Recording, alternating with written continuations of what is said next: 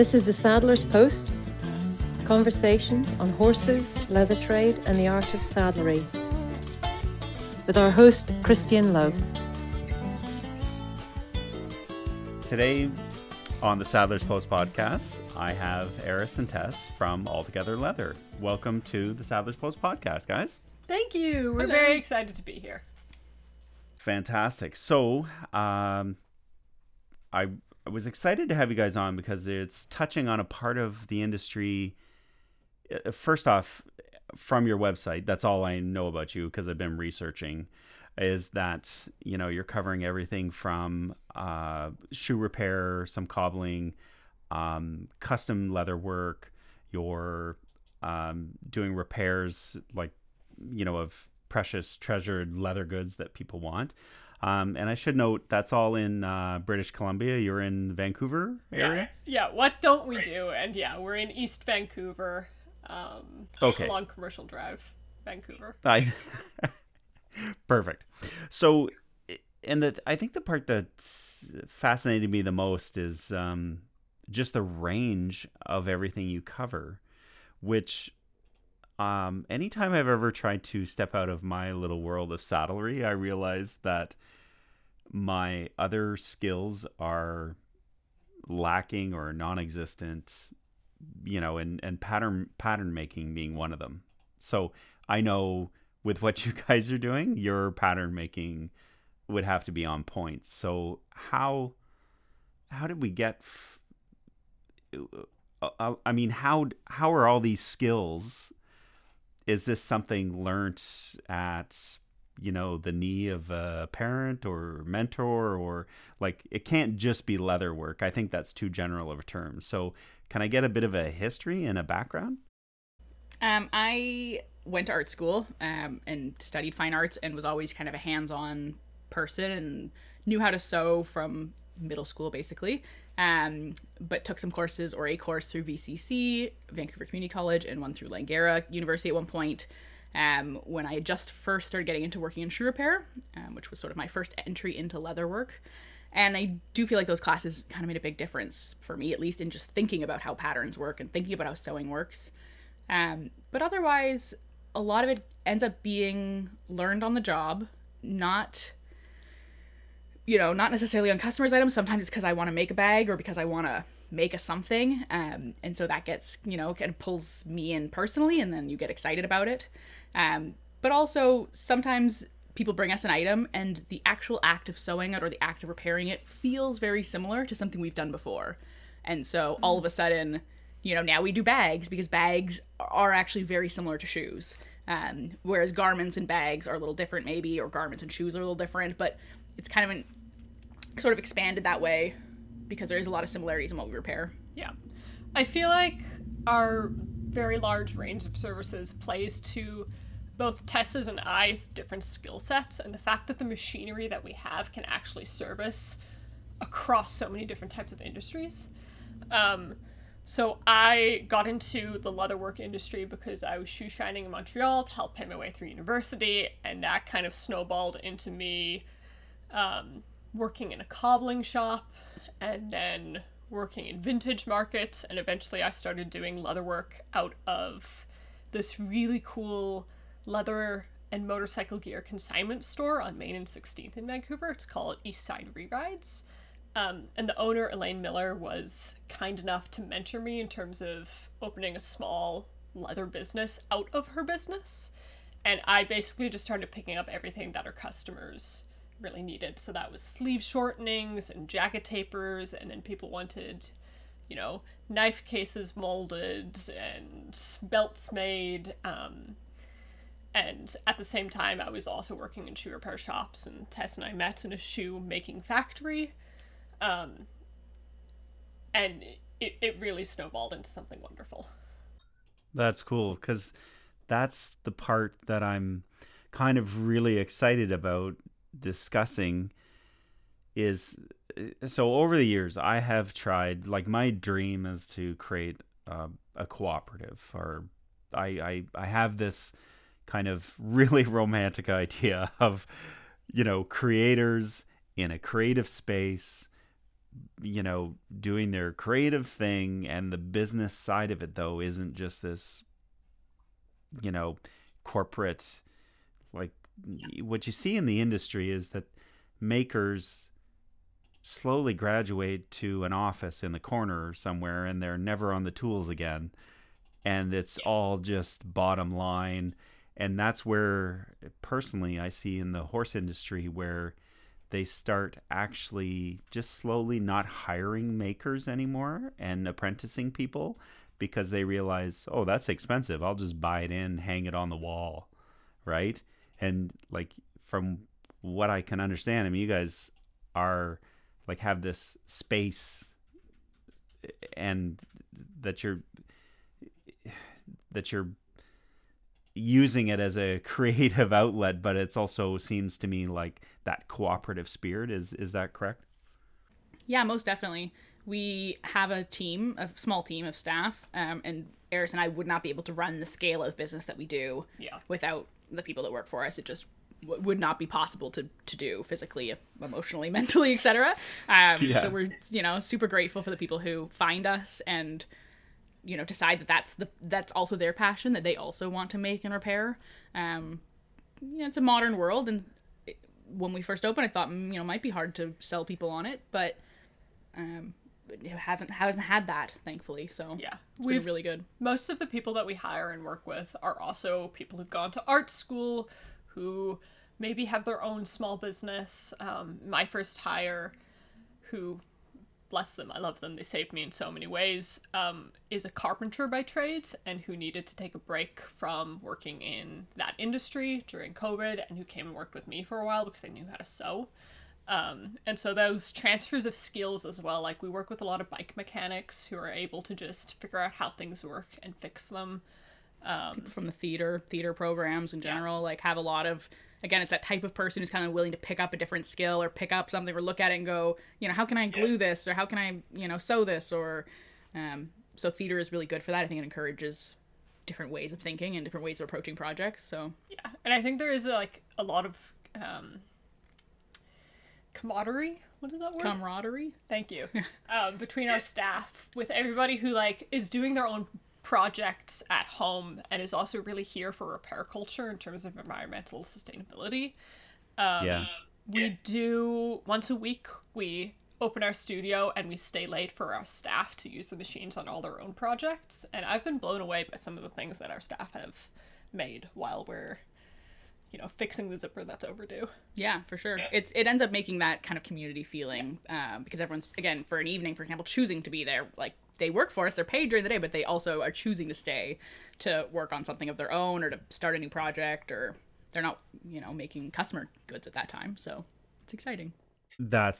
It's interesting, that mentality. I think it's the best approach because obviously you want people around you that are passionate about making, creating, whether it's leather or not. But the fact is, what do you think? They just clock off at 5 o'clock and go home and watch reruns of something? I don't think so, right? I mean, they want to be creating all the time, right? So that's amazing that because all of that infrastructure, the tools, the just even the simple, whether it's a press or a sewing machine or something, it's awesome that it's there and that they can do that. It hurts my heart thinking about it just sitting overnight alone with no one here, no one using them. But it's interesting. Like when I first bought, I have a 20-ton clicker press, and it was kind of after a sewing machine, the first kind of commercial piece of equipment.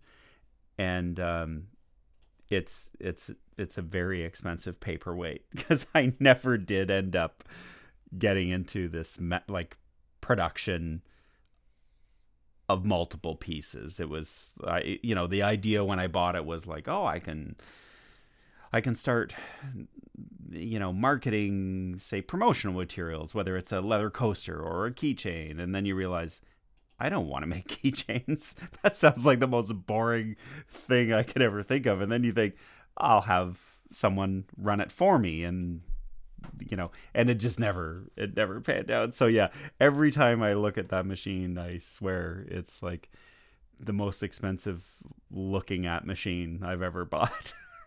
We always say, as a piece of advice for people who are getting into leatherwork, is to buy the tools that you actually need while you are making things, rather than what you think you're going to need, because you can make more than you think with an extremely basic set of Wish we followed that advice.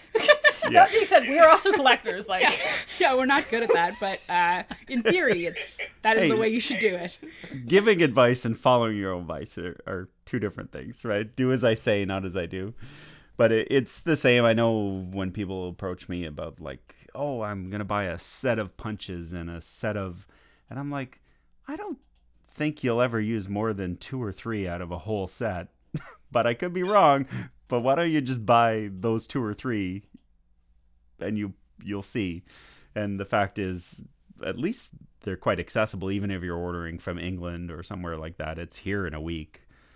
If you needed this rare punch that you should have bought, then order it. You have it shipped, right? We found some very, very nice tools and punches just from buying out lots of stores who are closing. That's honestly how we got most of our equipment. And like, I am a hobbyist high tanner, and the knives that I use in terms of membraning and doing that kind of work came out of a leatherworker's kit, who was just like, yeah, I thought this was for saddlery, but I never really used it for saddlery, and they're perfect tools. You got lucky. Yeah. Yeah, awesome. Yeah. It's a little, it's nice to be able to come across those used tools, especially my father is a cabinet maker, and he swore up and down like the old steel is the best. If you can find used tools, they're just going to be a better quality of steel, and you can put an edge on them beautifully. And I always thought, that's him being cheap. But some of the new tools I've bought, I'm like, wow, was he ever right? Like, it's pretty. Sometimes our dads are right. Yeah, sometimes, once in a while. So, where is leather? I mean, you just assume with shoe repair, we automatically associate if a shoe's worth repairing, it typically is a higher end leather shoe just based on what it costs to fix it. So, but is leather like a primary focus for you guys? I mean, it's woven into everything, or is it just one of your kind of whatever it is? Like, if you want canvas bags, we'll make canvas bags, or is leather like, no, that's the medium I want to work in? I would say that what people bring us as far as like garment alterations, for example, we do a lot of leather tailoring. They tend to be more leather specific, because there are other tailors that are doing fabric tailoring, like suit jackets or dress pants or etc. And so we're a real niche in that area. With shoes specifically, any type of shoe, canvas, fabric, faux leather, because shoes are all kind of construction made the same way, even if the actual upper material is different. And then when it comes to custom work, if someone wanted custom bags, for us, we basically will do anything heavy duty sewing. Something that our machines can do that other people's machines can't do is sort of kind of how we approach it. Like heavyweight canvas, wax canvas, denim, leather. The weirdest thick material that I've ever worked with was the stuff that they use to line dams. I had a bike courier come in and want like a satchel made out of that. And that was fun. That's cool. Yeah. I love it. See, you're never going to get exposed to that variety of things unless you have a business like yours. And I find myself just personally now, because I'm so focused on a certain aspect, not even just in saddlery, but just one very, very specific type of work. So now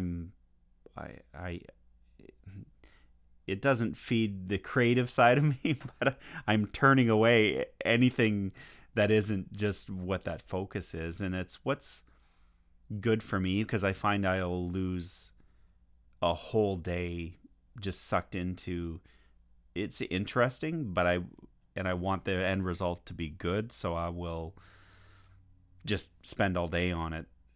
When it's really, what can you bill out? 2 hours? You should be taking 2 hours on it. Instead, I'm taking 8, because it's like switching gears for me is so hard. That's just me personally and how I am. So again, circling back to you guys, like, when every day has to be, yes, there's similarities between, that how it's constructed and something completely different, and you're like, oh, same construction techniques, but still, I'm totally impressed. I don't know how you guys do it. Thanks. It's a lot of switching gears for sure. And Ariss and I do all of the intakes at our shop. So our staff will do our pickups and our phone answering, but Ariss and I do all the intakes. And so on top of jumping between a bag and then a shoe and then a jacket and then a customer intake and then teaching or training, and so it is a lot of jumping. We try and batch things together. We typically batch our shoe days together and like our alteration days together to help with the mind. For the brain, switching all the time from shoes to jackets, it's a lot. So, yeah, I love it. Yeah. I could never do anything else. Like, if you gave me the same project over and over again, I would lose it. I do think that there's sort of a culture in certain shoe repair and repair shops that they're like, yeah, bring it in. If it's weird, we love it. That. Like, there's sort of a line in the sand where you're either on the end of, yes, I love it, or you're on the end of, no, I won't take it in. There's a couple of shops here who are shoe repair shops who don't do bags in Vancouver. And that is because their entire shop is set up for shoes and boots, and that is it. Bags don't fit in their boxes, and so they won't take them in. And that can be really limiting for people in terms of accessing repair culture. Yeah, I think other people might like it because they're like in their head, shoe repair. These things go together. I know that I can't take my bag there, which maybe for us, they find our services confusing. But I also think that other flip side is all those other people who go, well, I've got 5 different things that need repairing, so why wouldn't I bring them to one repair shop kind of thing? So, yeah. Yeah. So I find it interesting. I would think that I think you guys offer the service. Certainly some of my customers think I ought to, because they think, you can do that. Why can't you just fix this for me? And part of it is a little bit like, again, a leather bag that's lined. For me to get in there, I have to remove the lining, which means a heck of a lot of fussing. I think I get turned off by the fussiness of it. And then to realize that, that one rivet that's put in there by, whether it's Gucci or even if it's like, I don't mean to be like, oh, it's a high-end bag. I find the higher end the bag, the more one-off exclusive the hardware is. Where if it's, say, something that's just built sturdy and worth repairing, that tends to have more accessible hardware type of thing. But it's still, I'm sure your clients love it that they can just like scoop up everything that they think needs repairing from, like eyelets in skates that get pulled out to, that's pretty cool. So as far as, and I gotta admit, having the variety, I'm sure it is rewarding. Like, you're never bored and there's always a new challenge and things like that. And I'm just at a stage where I'm like, the reason I'm shrinking down what I offer and focusing is because I almost find it I'm not sure what the art is called, but where they make those lines in the sand. And it's just like raking sand. It's zen-like. For me, it's just kind of like, it's not that I don't want to challenge myself. I'm challenging myself on a very micro level now, where it's just like, it's just, it's very specific stuff with saddles that, and as makers or what's happening is people enter the saddle industry specifically. They enter with very base knowledge, either find it overwhelming and leave the industry, or they're like, yeah, I can be successful, but I don't want to go through and learn everything. Like, I just want to do the basics. And that's where a lot of the money can be made, like quick, easy money. Whereas I'm kind of like that, and that's how I entered. I'm like, okay, just show me the basics, and really I want to be more sales focused than actual craft work. And then realizing like, oh no, I'm just addicted to the craft part, and that actually will help sales as well. But it's fun being in that area that's a little rarefied. So there's maybe 3 people in Canada who are capable and really good at doing something very specific on a saddle, like so are there things in your own business where you're like, no, in Vancouver we're the ones for this, this is our unique? Yeah, straight up leather alterations. We are the best shop in Vancouver for tailoring leather gear. Yeah, there's lots of shoe repairs, and there are great shoe repairs in Vancouver. Not to say that we aren't also a great shoe repair, but are we the best in Vancouver? Probably not. I mean, there's some really great shops. It's tough. For leather alterations, we do a damn good job. Sorry to swear, but we do a dang good job on it. It's and same. I mean, bag repair as well. I feel like is one where we end up doing a real good job.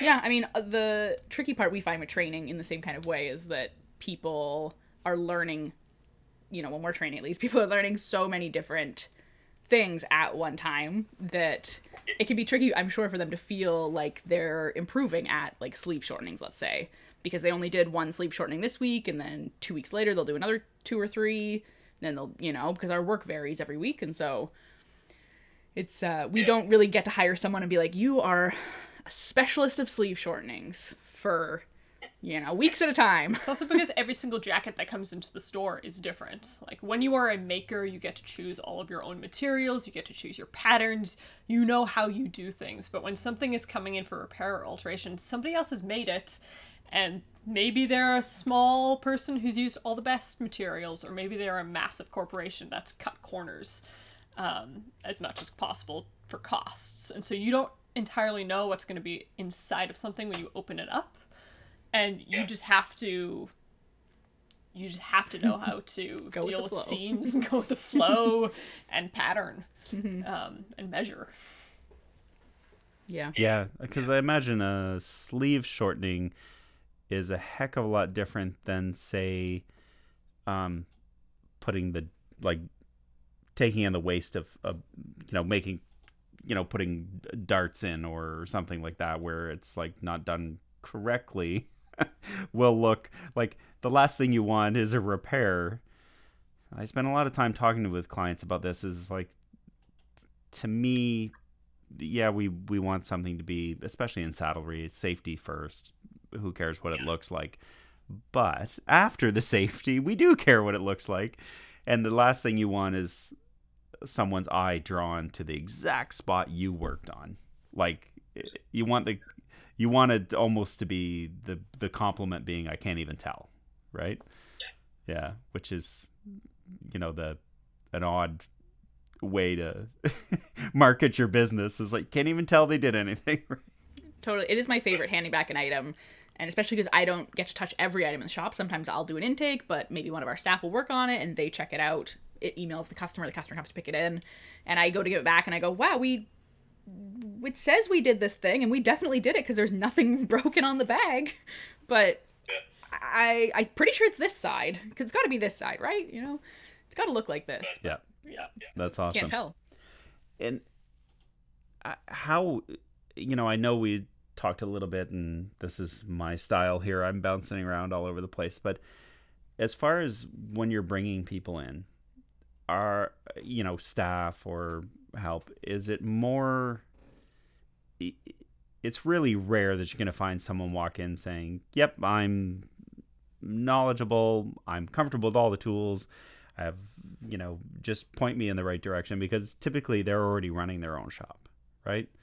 Or they're no interest in being part of somebody else, right?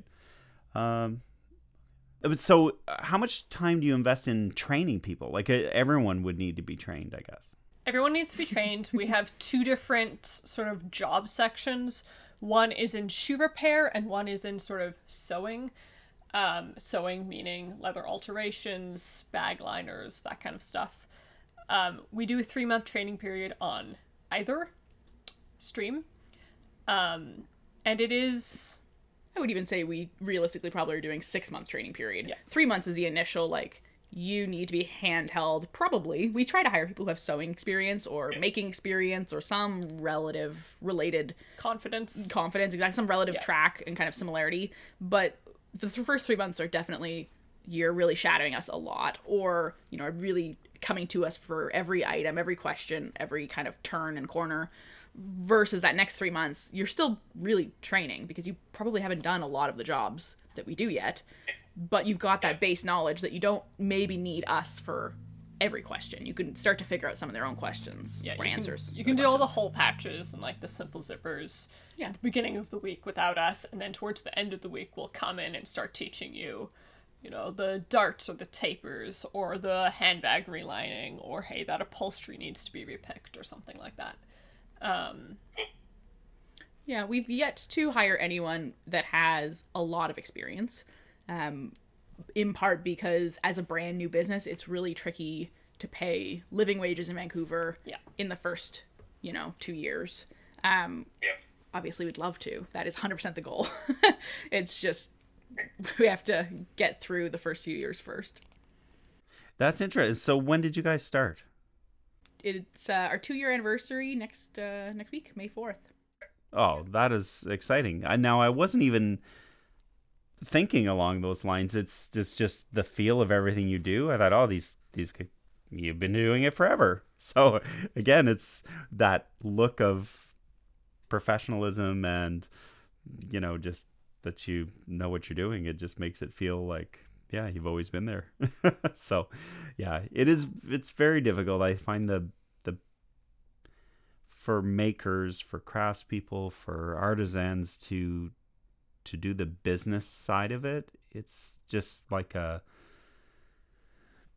completely different skill set that's almost like, that you're not wired for. Like, how do you, it's, I know a lot of really wonderful, skilled, beautiful makers who are terrible bosses. And we really did not want to be that, because we've encountered that too much in this industry. So we took it upon ourselves to make sure that if we were opening a business and hiring a staff, that we were going to treat them really well and set them up for success, both within our business, but also what they wanted to do once they left us. I also think that having two people like as heads of the business together makes a really big difference. I am not numbers minded. If I was doing the finances for this business, it would not be a business. And if Ariss was doing the customer service and I wasn't here, it also might not be a business. And so, not that Ariss is good at customer service, but I'm also not the worst at math. So, depends. It's just not. But that's what makes a great team.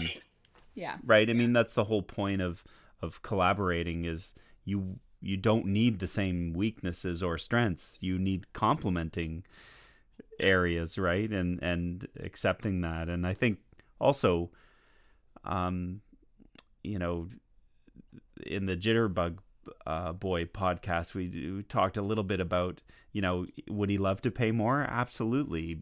But everyone's there because their heart is bringing them there, their passion. They're allowed to be, we talked a little bit about, the being able to let your freak flag fly, right? And just be yourself in that environment. I mean, how many people have to go to work and pretend, there's this shell or veneer of something. So I just totally fascinated by places that really encourage, like, yes, you have access one night a week to some machinery to follow, because it might be something just totally off the chain that you wouldn't even be thinking of, and there it is being created in your space, right?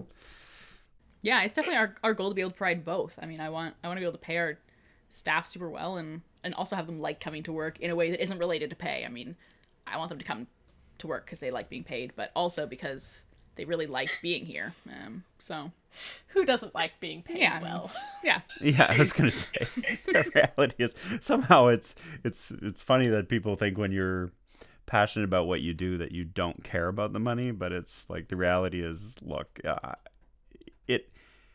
would I turn around and blow it on leather and new machinery? Yes, I would, but I still need that money regardless, right? So totally. it is an important key component. And do you feel that in the general public, I don't hear about it as much just recently, but vegan leather, alternatives to leather, somehow people have got it into their head that leather somehow isn't friendly to the environment, or that they need to be not buying leather. It's like, no, you need to be buying leather because the long-term bigger picture, I believe strongly is like, do you really want to buy something that's going to be cracking and that you're going to wear out, and this whole pleather plastic stuff, it just doesn't last. So you're just borrowing it until it goes to the landfill. So how are you finding that people are, say, going through thrift shops, picking up cool leather goods and recycling, repurposing them, or coming to you with like, thank goodness I can, it is environmentally sound, right, to repair rather than replace sometimes, and especially with leather. I mean, I think the oils industry's biggest con was convincing us that plastic was environmentally friendly. It is not repairable. It does not last more than 5 to 10 years. It is literally the worst. I hate it more than anything. I think the scariest part for me is that they can call it leather, because really there's nothing about it that's leather. It's not related to an animal product in any way. It looks like leather, but you wouldn't call, certain things that look like something else, you wouldn't necessarily give it that name just because it looks like it. It's a huge marketing con. Yeah, I think that's extremely deceptive for clients. I think a lot of times we have people come in who, all the time, frankly, come in and go, well, my real leather bag. And you go, well, it's not quite real. And there's a look of shock on their face, and I can't blame them because it looks very convincing. But it just doesn't happen to be real leather.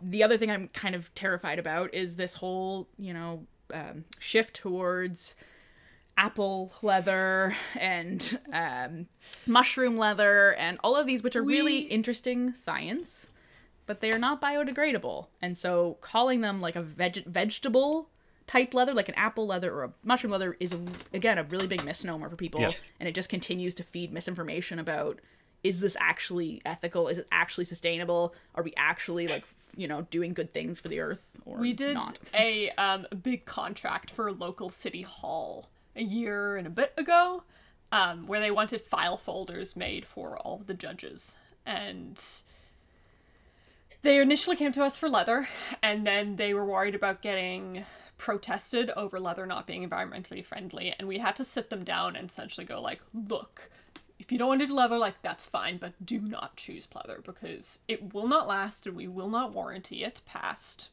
3 months. And it is worse for the environment. It's going to end up in a landfill. And ultimately they chose a thick cotton canvas. Or wax canvas, I don't remember. It was cotton. I think wax paper, bad. Yeah, right. Right, oily. Yeah. But yeah, no, it is a conversation that people are having. And I also find our April Fool's Day Instagram post was calling our business Awl Together Leather. Yeah, I remember that. Yeah. Honor of the biggest con that was ever pulled. And people reacted really, really well for that. So I do think there is a shift of people being aware that the fact that fake leather and vegan leather is plastic and is ultimately bad. Yeah. And yeah, we do see people coming in with old leather bags that they found and brought to us for repair that are genuine.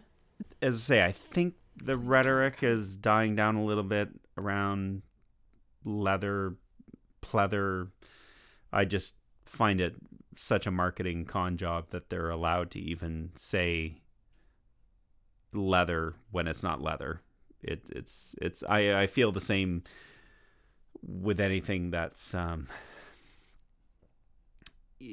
selling a, it's the same around with meat. If it's not meat, then just call it what it is. I found out that the leather industry is not actually guidelined in the way of terms of being like veg tan leather has to have this much vegetable tannins in it and like no chromium. That those guidelines and principles aren't actually enforced in any way. And I found that to be very interesting, where I was like, I would actually love to see that. I would love to see companies not be able to label something as genuine leather when all it is blended and pressed. Hot dog leather. Yeah. But you're right. Even if you go through, I remember going through a friend's closet where he was showing me all his belts, like beautiful high-end belts, and I'm like, that's garbage. And they have very high-end brand names that I was like absolutely shocked. And I'm like, the problem is, and he's like, but it's leather. It says genuine leather. It says this, it says that. And I'm like, the problem is it's such a huge umbrella. It's just a category almost. Like you can't, genuine is a ridiculous, term almost. Like it means nothing. And it is quite frustrating. But yeah, I'd be curious. I'm wondering if that's part of the a little bit of the issue that people have maybe from an environmental side is not that it's an animal skin or anything else, is that it's they just assume like chromium salts and all this stuff being dumped into a river or something like it's 1850 or something, right? Whereas I know that the tanning process now is like very, like I toured probably 4 years ago or 5 years ago a tannery in France, and they were just having this major construction going on, and I'm like, oh, are you expanding or something? And they're like, no, this is like, I don't know, €1.5 million being spent just to meet environmental guidelines, which is awesome. I mean, the business is there, obviously, the industry is there, and yeah, you do have to take care of, every manufacturer should be taking care of what they're putting out the back door. And I think as makers, we recognize brands of leather like Herman Oak and Cordovan, but JR, yeah, it's a big one for us. But I would like to see some of these smaller productions also developing guidelines in terms of how much of what goes into each hide. Yeah, I think the more transparent companies are with their sustainability information, the better. I think there's nothing wrong with giving out too much information as far as sustainability goes for your clients. I think the other tricky thing with the pleather and leather debate is that there's a lot of misinformation about what leather is and what leather can do. And so I think some people end up picking fake leather knowingly because they are thinking, well, if I can't wear leather in the rain, let's say, is like a common misconception that I hear all the time. Yeah. Then completely untrue. But then, I can wear plastic in the rain. So like, this is better kind of thing. And, and so like, well, that's, if this, then that, but like the first part isn't true. So I think there's just so much misinformation about what leather can be relied on for, or different types of leather, and that doesn't help either. I mean, lots of people bring us peeling leather and they go, well, it's leather that's peeling. And it's like, it's actually like, real leather won't peel like a pleather does. Yeah. And so they think in their head that real leather is peeling, and therefore they don't want to invest into a really good quality leather item because it's going to peel. But I also want to say, like, track.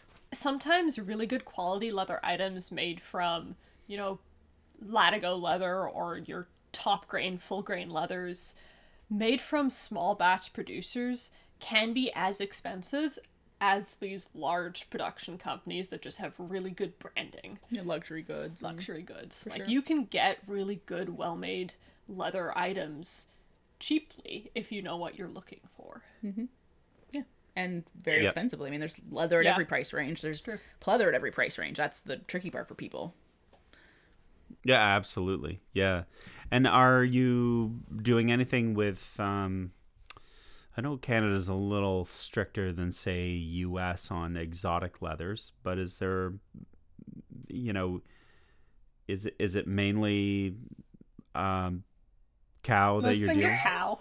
Most things are cow, some shearling as well. But we do get some exotics in. And we have a lot in the studio, but recently there was snake skin, alligator, crocodile. I just took in a crocodile belt today. Did you? Yeah.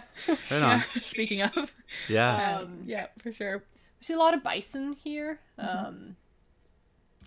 Pony Fish hair, which I mean is still cow, skins. but it's a little bit different of a finish of a cow. Yeah, fish, salmon skins. There's an eel purse. Yeah, eel skin purse we did at one recently. point. Yeah. Yeah, we see everything. Yeah. Yeah. Yeah. Again, just because of my own biases, I'm constantly talking about cow hides, but and I for anybody for any you know, and because I work in the horse industry, but the cordovan leathers are awesome. I just love it. I have to be like very quiet about how that I just love how it feels, how it works, everything about it, and it's kind of would not go over well in my industry very much. I actually really love horse leather. I was gonna say we do a lot of horsehide jackets. Love horsehide jackets Yeah. from the 60s. What is It's it? the best. Horse butt from... Cordovan from... Yeah, the shell cordovan I think is specifically from that rump area of a horse. Yeah. The Goodyear sure. Stitch Group. They have horse butt t-shirts. Stitch down, yeah. Stitch down, yeah. Yes. Yeah. So what's in this, really young for a business? I mean, is it what's the long view? Are we talking like growth, specializing in certain areas, or I mean, really, I think especially as economy, I find people who can repair things, like I've been in the industry long enough now where you see, yes, new sales will drop and fluctuate with economy. The repairs never, ever drop. They never do. Like, I just haven't seen it. And as things get worse, they tend to be like, I'll just get it repaired. It's cheaper than buying new. And it's kind of like, you're like, yep, just keep getting that repaired. Because really, as far as I'm concerned, repairing something from a business point of view, my overheads are a lot lower. I'm not trying to produce something from new, which is, if I'm not, having to buy in, a lot of expensive inventory and then going through that inventory and picking the best out of that inventory to work on your project. And, every little bit of scrap I'm looking at, okay, what else can I turn that into to make sure I'm getting maximum dollar out of this hide? Whereas a repair is like, a little patch, some thread, and 90% of your overhead is your time, right? So what areas are you specifically kind of looking at, hey, for this to keep, in 5 years' time? I mean, I think for both of us, in 5 years' time, our goal is to have a really succinct, efficient team. Yeah. The more efficient we are, the more like prepared we are and well trained we all are, the faster we can complete repairs and the more repairs we can do. And I think that just frees up Ariss and I's time to explore other kind of things that are exciting to us, that are kind of under the umbrella of what we do already, but maybe we haven't really given a moment, or haven't been able to give a moment's thought to kind of thinking about more. Yeah, I think you kind of touched on it right there too, is I found that the profit or my increase in profit isn't about more business. It's doing the business more efficiently. So yeah, for you, maybe whether it's a simple hem of a sleeve, you've got to get that down to, it's like a restaurant with, I think they call it turns. Like how many seatings? If dinner's 2 hours, are you going to serve 20 people or are you going to serve 35 people in that 2 hour period? And the quicker you can get them seated, fed, and out, then you're freed up to do more, right? Mm-hmm. Yeah, totally. Yeah, without cutting back on quality. Yeah, exactly. Yeah, accessibility from a customer point of view. I mean, we have an 8-year lease here, which is incredibly rare in Vancouver, and we fought really hard for that because we knew that it was going to take us that long to set up a business and to figure out all of our systems in a synced way to start making a profit in reality. And we've been doing very well in our first 2 years. But Tess and I sit down and have a goal setting session every year.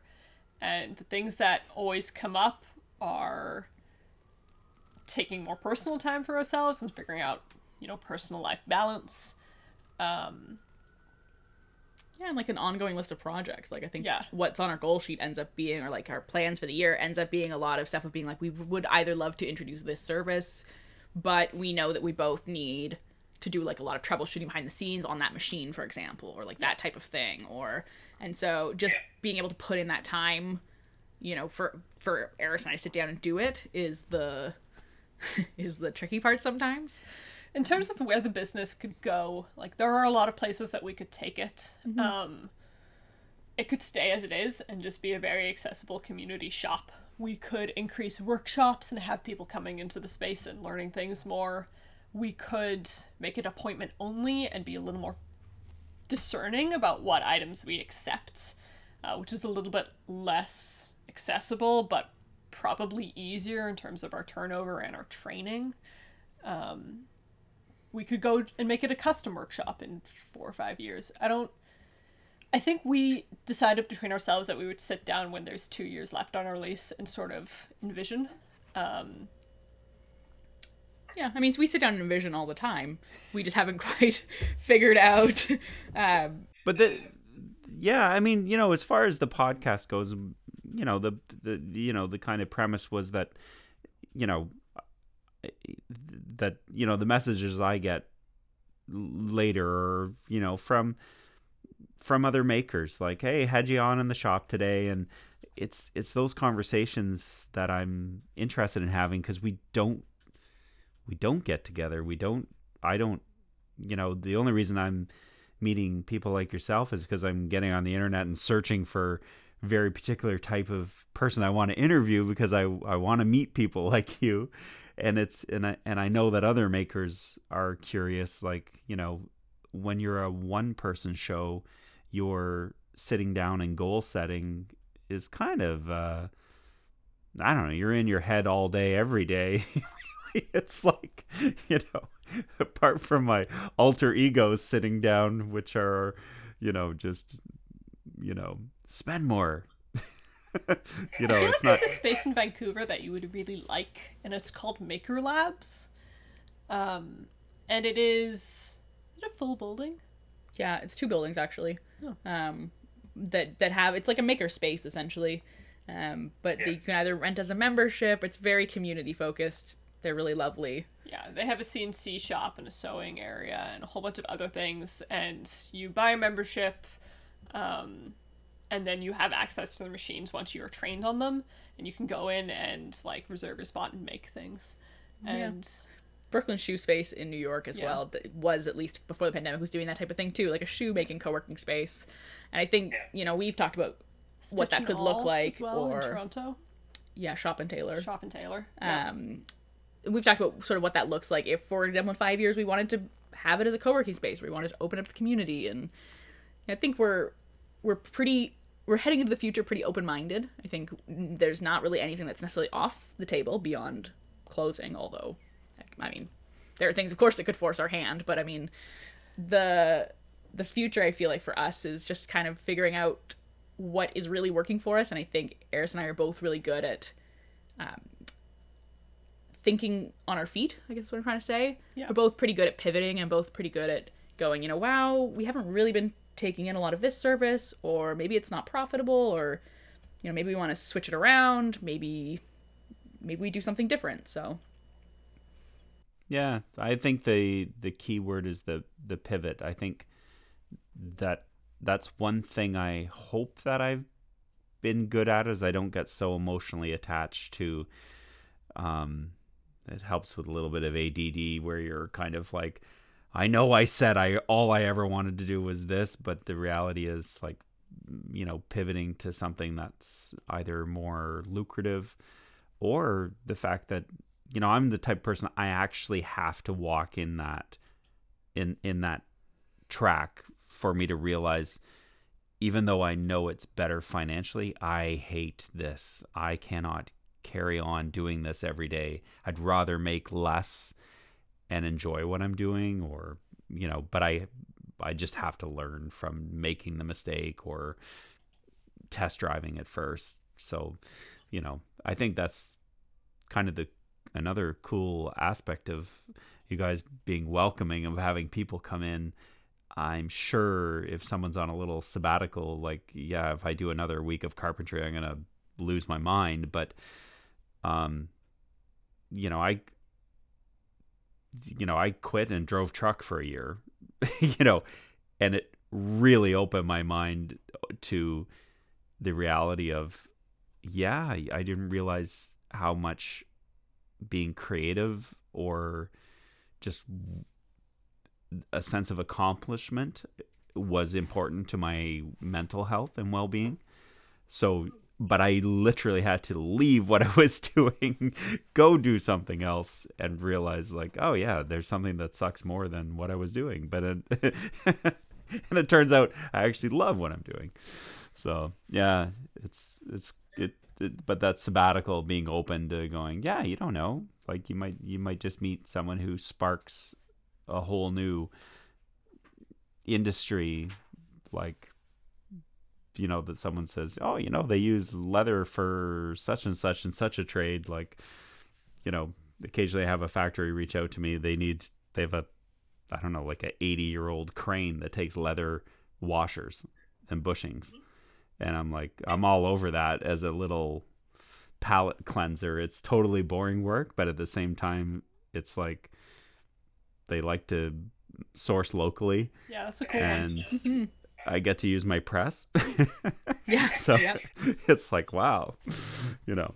For sure. Yeah, very cool. Well, I don't want to belabor any points. I've loved talking with you guys, and, you know, the floor's open if there's anything you want to add or go down any avenues. It's entirely up to you. Will say something new to us that we're trying this coming month is we are heading up to Whitehorse for a week at the end of May to teach a week's worth of and do a week's worth of intake on goods up at the recycle depot in Whitehorse, because they don't have someone who does shoe repair or does jacket and alterations up there. And so we're super excited to get to kind of go somewhere else that either doesn't have that service, but also get to, you know, see somewhere new for us too. So yeah, that is really cool. I hope that you're going to be sharing a lot of that journey on social media and stuff, because I think that would be really, really interesting. Mm-hmm, yeah. Our definitely. socials are Instagram and Facebook and TikTok, all AWL Together Leather, and our website is www.awltogetherleather.ca. Yeah. Awesome. Yeah, I'm gonna follow along. Awesome. Yeah, when we drop the podcast, we'll make sure there's links to all everything in there. Well, awesome. I really appreciate you guys coming on, taking the time. I know you've at the end of your working day, so happy to. This has been lovely. Yeah, thank you so much for having us. Super. So this is Ariss and Tess, and we've been so happy to be on the Saddler's Post podcast today. Thank you so much. Didn't say our name. We're all together leather.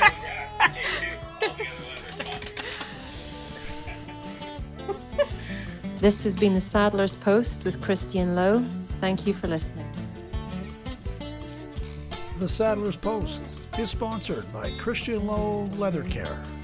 Visit christianlowe.ca